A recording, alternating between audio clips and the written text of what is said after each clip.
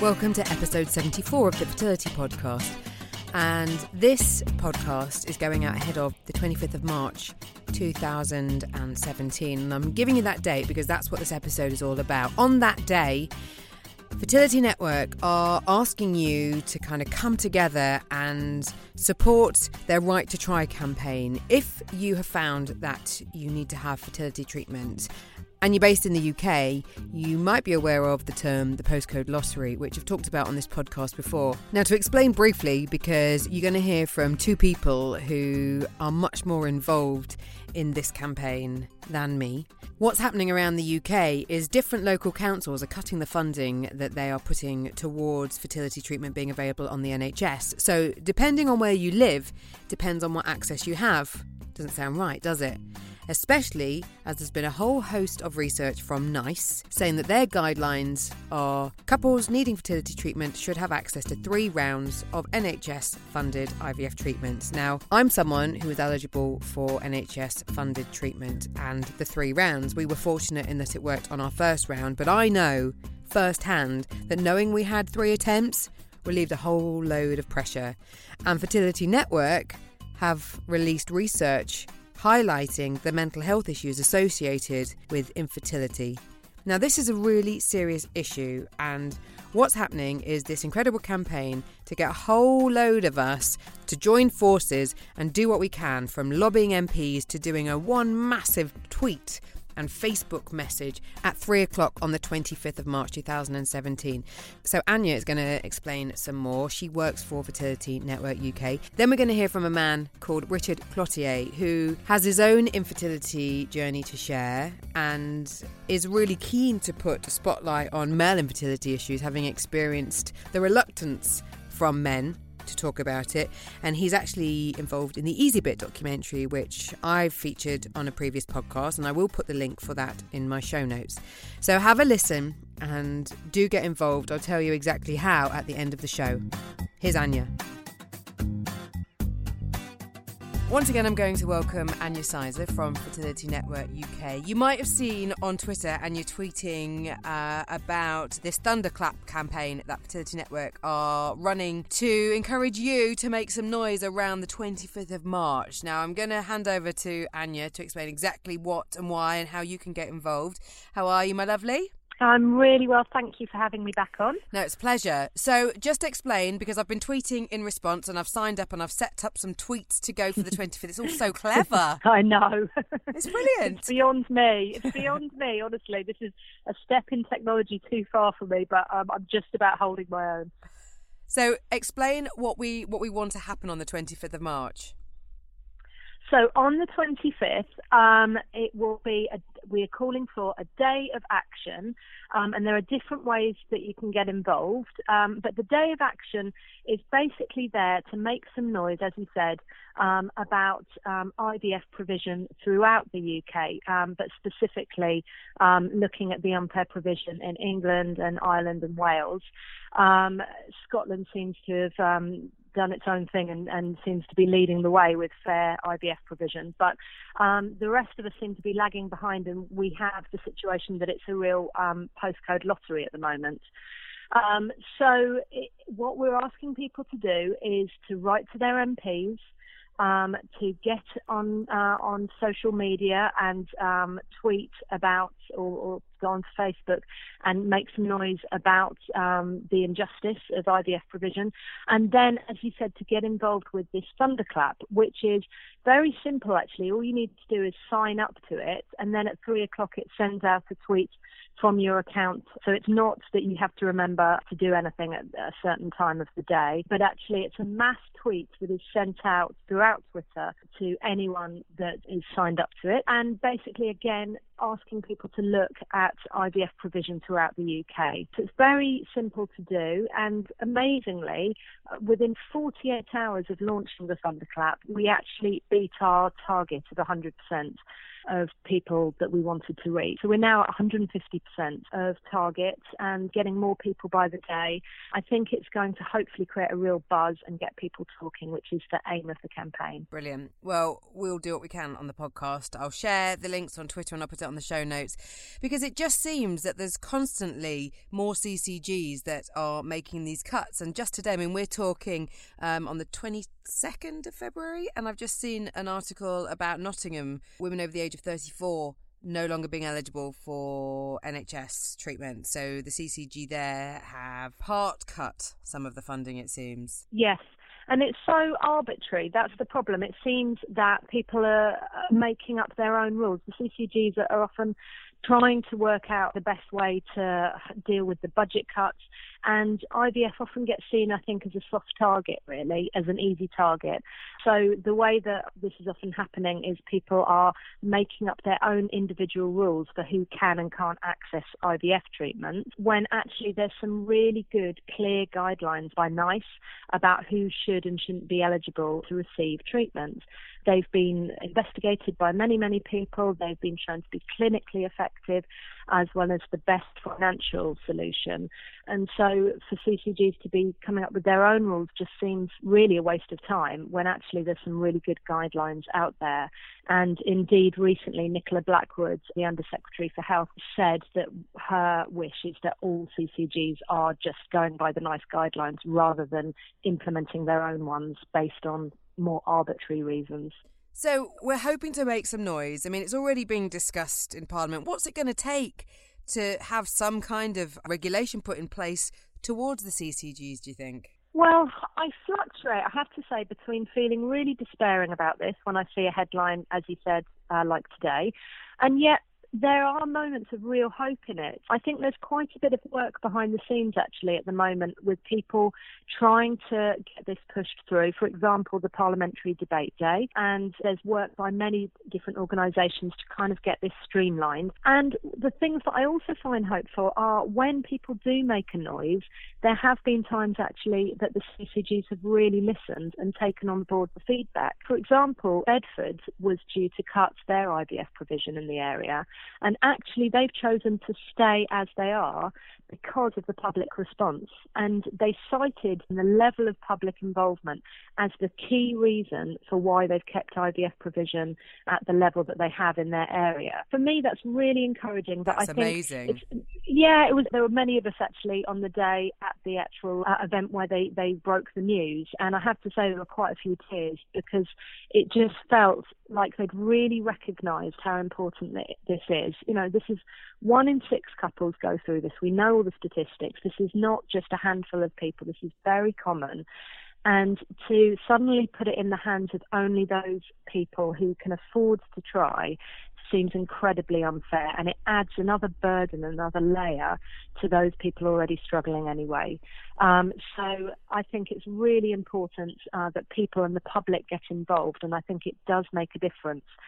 Also at the Parliamentary Day, all of the MPs that spoke, all of them quoted directly from patients who had contacted them in their parliamentary speeches. And I thought, again, that was incredible, that they really are listening to the public.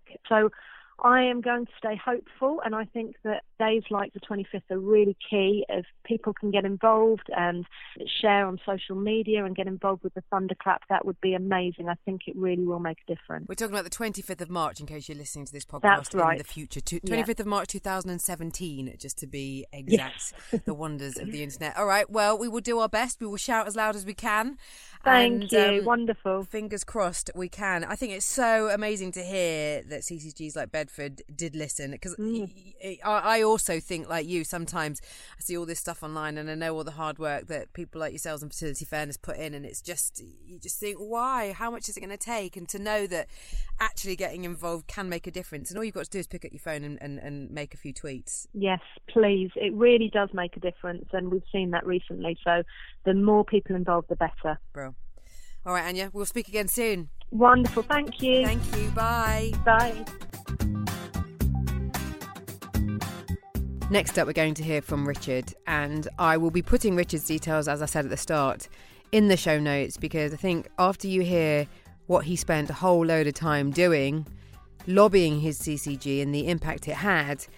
If you're in a situation where you need some support, Richard, I'm now calling, is the IVF warrior, and you will want to speak to him. So tell me about your fertility journey.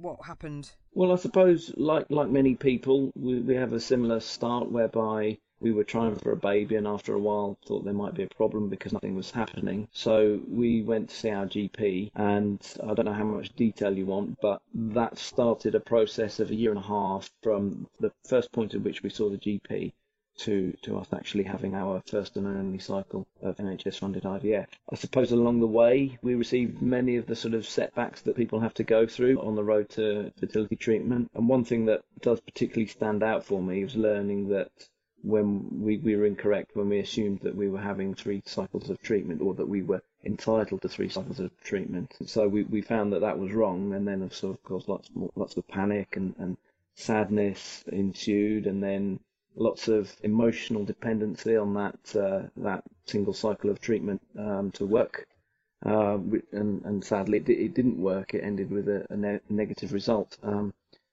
But meanwhile, we have to share a waiting room with people who have 3 cycles of treatment and who are getting pregnant on their second and third cycle. So that was our introduction to it. But we had to, I suppose, focus on what we got to do, and so we became private patients. And it was in preparation for that, when it was just in the run-up to down regulation, that we learned of a new consultation in Bedfordshire to completely remove that last cycle of treatment. But when I say in Bedfordshire, we live in Dunstable, and Luton, which is a couple of miles away from where we live, they still have 3 cycles of treatment, and as far as I'm aware, there are no plans to look at cutting that. So originally, everyone in Bedfordshire, which is served by 2 clinical commissioning groups, we were all entitled to 3 cycles of treatment. Then there was a consultation that we didn't even know about while we were in the system for everywhere except for Luton, to reduce the treatment from 3 down to 1. So as far as we were concerned, that pretty much happened by stealth, because you'd think we'd be sensitive to that sort of thing being in the system, but we didn't hear anything about it. Our GP didn't tell us, nobody in the fertility centre told us, and we went there for a lot of tests. And it would have been during the consultation period, and after the outcome would have been announced, that we were having tests and seeing these people. And none of them mentioned it to us. We didn't see any posters in there, any flyers or anything like that.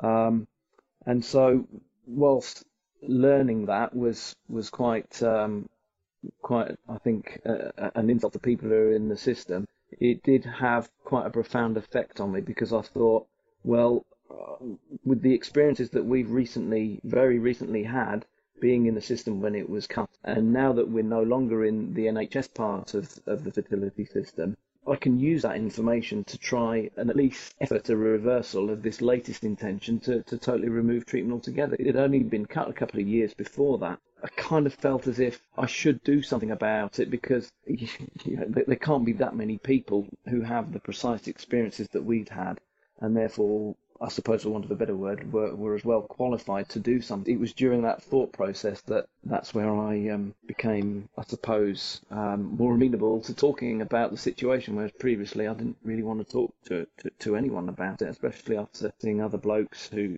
didn't really want to talk about it. So what did you do first? Well, I mean, I was umming and ahhing for a little while about what to do, on the basis of, well, what exactly could one person in Bedfordshire do to effort a change in health commissioning. I was talking to one of my close friends about it, and he reminded me of a Dalai Lama quote, which was, I think, along the lines of, if you think you're too small to make any difference, try sleeping with a mosquito. And I know that's a bit of a cliche, but it did get me thinking for quite a long time, and I thought, well, I'm never going to know if I don't do anything. So I've made my mind up, and I spent a lot of my spare time over the summer and autumn of last year putting together a bit of a coordinated plan of action. I started off writing to our local MP, Andrew Selous, and I asked him to raise the point with Bedfordshire Clinical Commissioning Group, primarily of the health inequality that I already see going on in Bedfordshire, what with residents in Luton having access to 3 cycles of treatment, and the rest of us just 1 cycle, and then of course with this latest consultation to remove it altogether. And after that, we both contacted, my wife and I, we both contacted friends and family who we knew to be sympathetic towards what we were going through, and asked them to fill out the consultation questionnaire in support of retaining treatment. I then wrote to BBC Three Counties Radio and BBC Look East to alert them as to what was going on, and promised that I would answer any question they wanted to throw my way. And they responded to me as soon as the consultation closed, and they covered the whole thing from the announcement to the outcome. And we also took part in the BBC Radio 5 live panel discussion over the current trend to decommission fertility services in England. Then after that, I went along to Bedfordshire Clinical Commissioning Group's annual general meeting and thought, well, here's an opportunity to, in an open forum, to ask some pretty blunt but important questions during the Q&A. And while I was there, they talked at quite lengthy detail about improvements they'd made dealing with mental health issues, and that they'd applied 12% of their budget to spend in that area. So when it got to the Q&A, I raised the question about mental health implications of cutting fertility services that currently, or at that point, only received half of 1% of their budget. That didn't go down particularly well. And then when we attended the actual meeting for them to vote and announce the outcome when the consultation had closed, we were all stunned in the room to hear that there and then the decision is going to be delayed by a few months, and they couldn't tell us why. So I wasn't really prepared for that, but I suppose on the positive side, it gave me an opportunity to lobby BCCG a bit more and suppose get more ideas down on paper. In the run-up to the next meeting, which was 24th of November last year, I waited for the post-consultation report and recommendation to be republished, because they published it the first time, then they withdrew it when they deferred the decision. And within it, the recommendation that BCCG in effect wrote to itself was unchanged. They recommended themselves that treatment be retained. So I took various key messages from that and used them as part of a social media campaign to emphasise to them, look, you previously said you think you should retain treatment. Now you've deferred. You won't tell us why. You know, keeping it all polite, but to the point. Well, here's your post-consultation report that you've just republished. And look, the narrative in here says it would be absolutely ridiculous to remove treatment. It just doesn't make sense on any level. And so after that, I decided to up the ante somewhat, and I actually contacted each of the voting panel members personally. I sent them a separate email quoting some stats that came out from a recent press release from the Fertility Network charity about the mental health aspects of infertility. And in particular, I focused on the part where it said nearly half of, I think it was about 45% of people who have suffered infertility have considered suicide. And I sort of finished it off by offering to meet with them at a time and place of their convenience to, you know, all politely, give them a patient's view of the effects on you when you hear that treatment has been cut by 2/3, you know, in our case, as a result of a consultation for which at the time we had no idea was running. And from my job, I already knew that the subtlety of sending an email address to an individual has a far more emotional impact than an email sent to loads of people addressed dear or hi. So I figured doing so could only have a positive influence on the outcome. I certainly thought it couldn't do any harm. So the outcome ultimately... the outcome, we went to the last meeting just after I sent the emails, and they made us wait until quite a long way into the meeting, and then they made the announcement, and they voted unanimously to retain treatment. For one cycle or the 3? So at this point, they were only commissioning one cycle. They'd previously commissioned 3. They'd already cut it down to one cycle, and this consultation was to get rid of that one cycle altogether. So they retained it, which, you know, I think is, even though the chances of a one-off cycle of treatment working are pretty slim, for us, that first cycle of treatment was absolutely fundamental, because even though it didn't work, we didn't know anything about the process until we did it. And so we learned so much more about the down-regulation drug, about all the things that are expected of us, where we had to be and when. And so we thought, well, we figure going into it a second time around, we're in a much better position. And there's also the mental health side of it as well. If you're having trouble conceiving and then you learn that IVF treatment is on the NHS is no longer on the table for you, that has a significant impact, I think, on your mental health and your well-being. And that's something that I don't think is getting much airtime for CCGs when they are consulting over removing treatment, because you think they spend so much on dealing with mental health, and it's like, well, hang on a minute, if you remove treatment altogether, you are going to be responsible for creating a whole new mental health demographic. And how much is that going to cost? Is it going to cost more or less than the £252,000 budget you're looking to get rid of for IVF? I think it's an amazing achievement, all the hard work that you've put in and that result. And as someone who had fertility treatment, was living in Hertfordshire and was successful first time with NHS treatment, what I want to add is that whilst, we know that the stats aren't great for first time, it can work first time. And so from a mental health point of view, if it is available and you can try on the NHS, then you've just got to go into it with hope, haven't you, rather than the stress of, I wish it was 3. At least you've got access, thank goodness, to that one round. Yeah. I mean, I completely agree with everything you say. And with this podcast, one thing that I'm also trying to address is the help and assistance that's given to couples when there is a fertility issue ahead of even going into the cycle, which could then mean that first cycle is more successful, because it seems that there's not even, especially with the men, there's not even enough investigation if it's male factor or if it's unexplained. And that's something I'm dealing with in later episodes.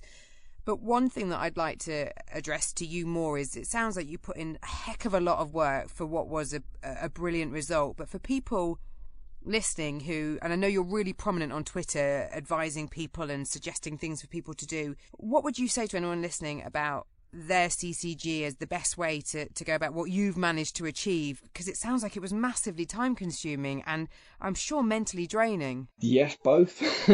I mean, it used up all of my summer and autumn evenings really, and a lot of my weekends, but I wanted to make sure that I've got my facts right. I've got to make sure that whatever I was putting down on paper, I was careful to edit out too, I didn't want to have too much emotion in there, because you've got a problem with your bank account. You don't walk into the bank and say, I want to see the effing manager, because no one will pay attention to you.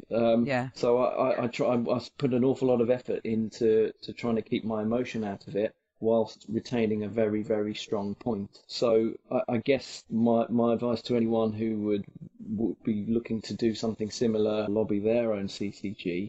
I mean, first of all, if they're running a consultation to cut or to stop routinely commissioning fertility services, I wouldn't want to make it easy for them. I mean, I don't envy people working at CCGs for having to make these tough decisions. But as far as I can tell, these decisions are being made to cut or remove treatment without really knowing the financial and mental health implications of doing so. Yeah. And I suppose it's on that basis that I think asking the right questions that are difficult to answer can really make those with the responsibility to make these important decisions, really make them stop and give it the consideration that it desperately needs. I've always tried to keep at the front of my mind that the people I'm dealing with here are human beings, and a lot of them probably don't agree with what's happening, but I do think that has a flip side in that they are human beings, so you can appeal to their sympathetic side. By that I don't mean I was giving them some kind of sob story. I was just being factual. It's like, look, in the case of Bedfordshire Clinical Commissioning Group, £252,000, that's 0.1% of their budget. Not a lot of money. And do you really, really think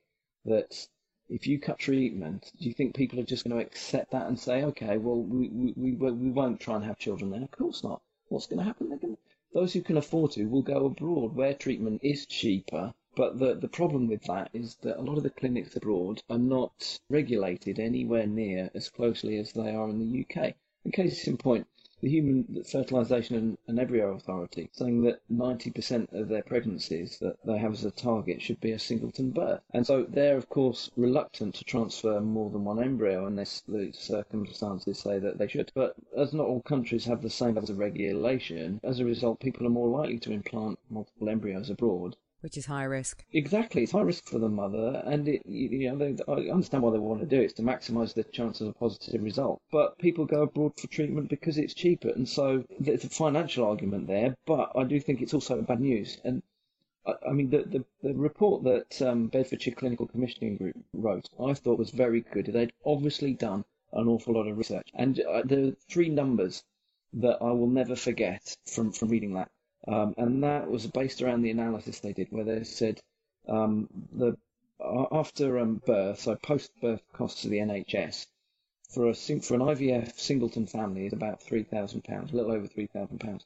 But if it's twins, it's £9,000, and if it's triplets, it goes up to £32,000. So Wow. that maternal and neonatal costs. Now, you can't tell me if you suddenly remove what is in effect in Bedfordshire, except for Luton, £252,000, that you're not going to lose £252,000 in dealing with the cost of people coming back with twins, people coming back with triplets, and of course the new mental health demographic that's just been created. And so I think a lot of this is being done with short-term financial gains in mind. The people who do have enough money to go abroad for treatment at that point, what are they going to do? They're going to go. I think it's going to be 9 or 10 months later, and they're going to start seeing costs incurred to the NHS, which previously probably wouldn't have been there. So I suppose that's a long-winded way of saying, if you're going to write to your CCG, ask them these difficult questions, because you might not feel very good asking them. I think they're questions that need to be asked, and they need to be answered. And the thing is, it does really get under my skin when I hear another CCG is going, for want of a better phrase, the consultation jugular. Because you talked earlier about the work I've been doing with Anya Sizer and others going into Parliament and to the debate there. Just from that, there's some research that I think it was the Fertility Network did. And I think it's pretty telling in that it says the cost range between what some CCGs pay for commission treatment is huge. Some of them pay £1,300 per cycle, some pay £6,000. Now, I know there's an internal NHS marketplace for commissioning services, but of the CCGs I've put freedom of information requests into so far, none of them actually record any success rates for the treatments that they provision. So they're not recording what's successful, and there's a massive variation between £1,300 and £6,000. I think work needs to be done there before they go for the consultation jugular. And this was one of the things that was raised when we were in Parliament. And that's why I was really pleased that Nicola Blackwood committed to saying, OK, well, what we're going to do now is write to every single CCG, and I'm going to emphasise my expectation that 3 cycles of treatment are commissioned in line with NICE guidelines. And she also committed to NHS England redoubling its efforts to work towards a national tariff for IVF treatment. Now, I know a national tariff is going to be a mammoth of a task to work towards, but the fact that this is being raised in Parliament and they're not saying no, they're saying let's try and work out how CCGs can better commission cycles of treatment because we expect them to provision 3 cycles of treatment. I think that is more than a step in the right direction. So Definitely. We're already seeing that some MPs are very amenable when it comes to asking for their assistance. So I would also implore them to write to their MPs and get their MPs to write to Nicola Blackwood, but to also write to their CCGs and say, how can you justify this? Can you show us how you're not getting good value for money? I mean, I'm quite active on Twitter, as you said, so I don't mind helping people. I have a massive database of documents that I've written as part of arguments that I put to various CCGs and emails that I've sent to people. So there's so much content that I have that I'd be more than happy to repurpose for other people or even act on other people's behalf. So. Well, that's what I was going to ask, because I know Fertility Network have guidelines if you are drafting letters to lobby your MP and what have you. And I was going to ask, because I will put your Twitter details on the show notes for this episode. And that's really good to know, because I think it can seem so daunting when, if you've had failed treatment or if you found out that you're not eligible for a NHS funded treatment, the fact that you're having to deal with your route to parenthood not being straightforward, then the fact that you're not even going to get any help on the NHS, to then try and get your head around, okay, I want to shout about this to my MP or what have you.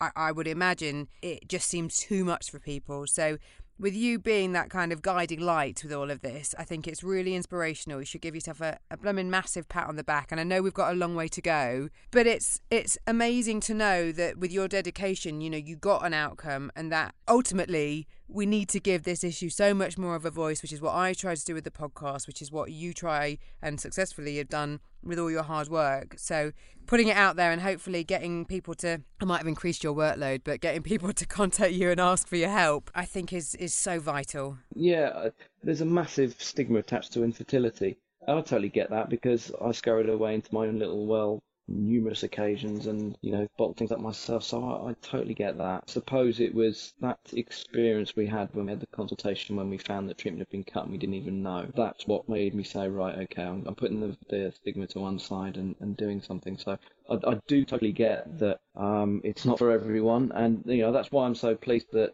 people like, I don't know if you're aware of Gareth Down, who's created the Secure Forum on Facebook for men. It's just for men. Yes, I have heard about Gareth because he was in the Hidden Faces campaign too, wasn't he? He was, yes, and he's also filmed the second interview in the Easy Bit. So that's why I'm really pleased that there are people like Gareth out there, and people like Tom Webb as well doing the documentary.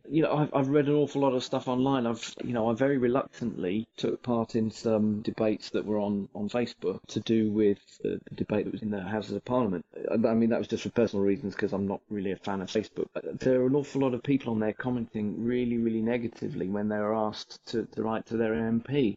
And, saying things like, well, my MP wouldn't care, why bother, they probably would ignore me. And, I totally get that because I was totally dismissive to the idea originally of writing to our MP based on the fact that he's an MP.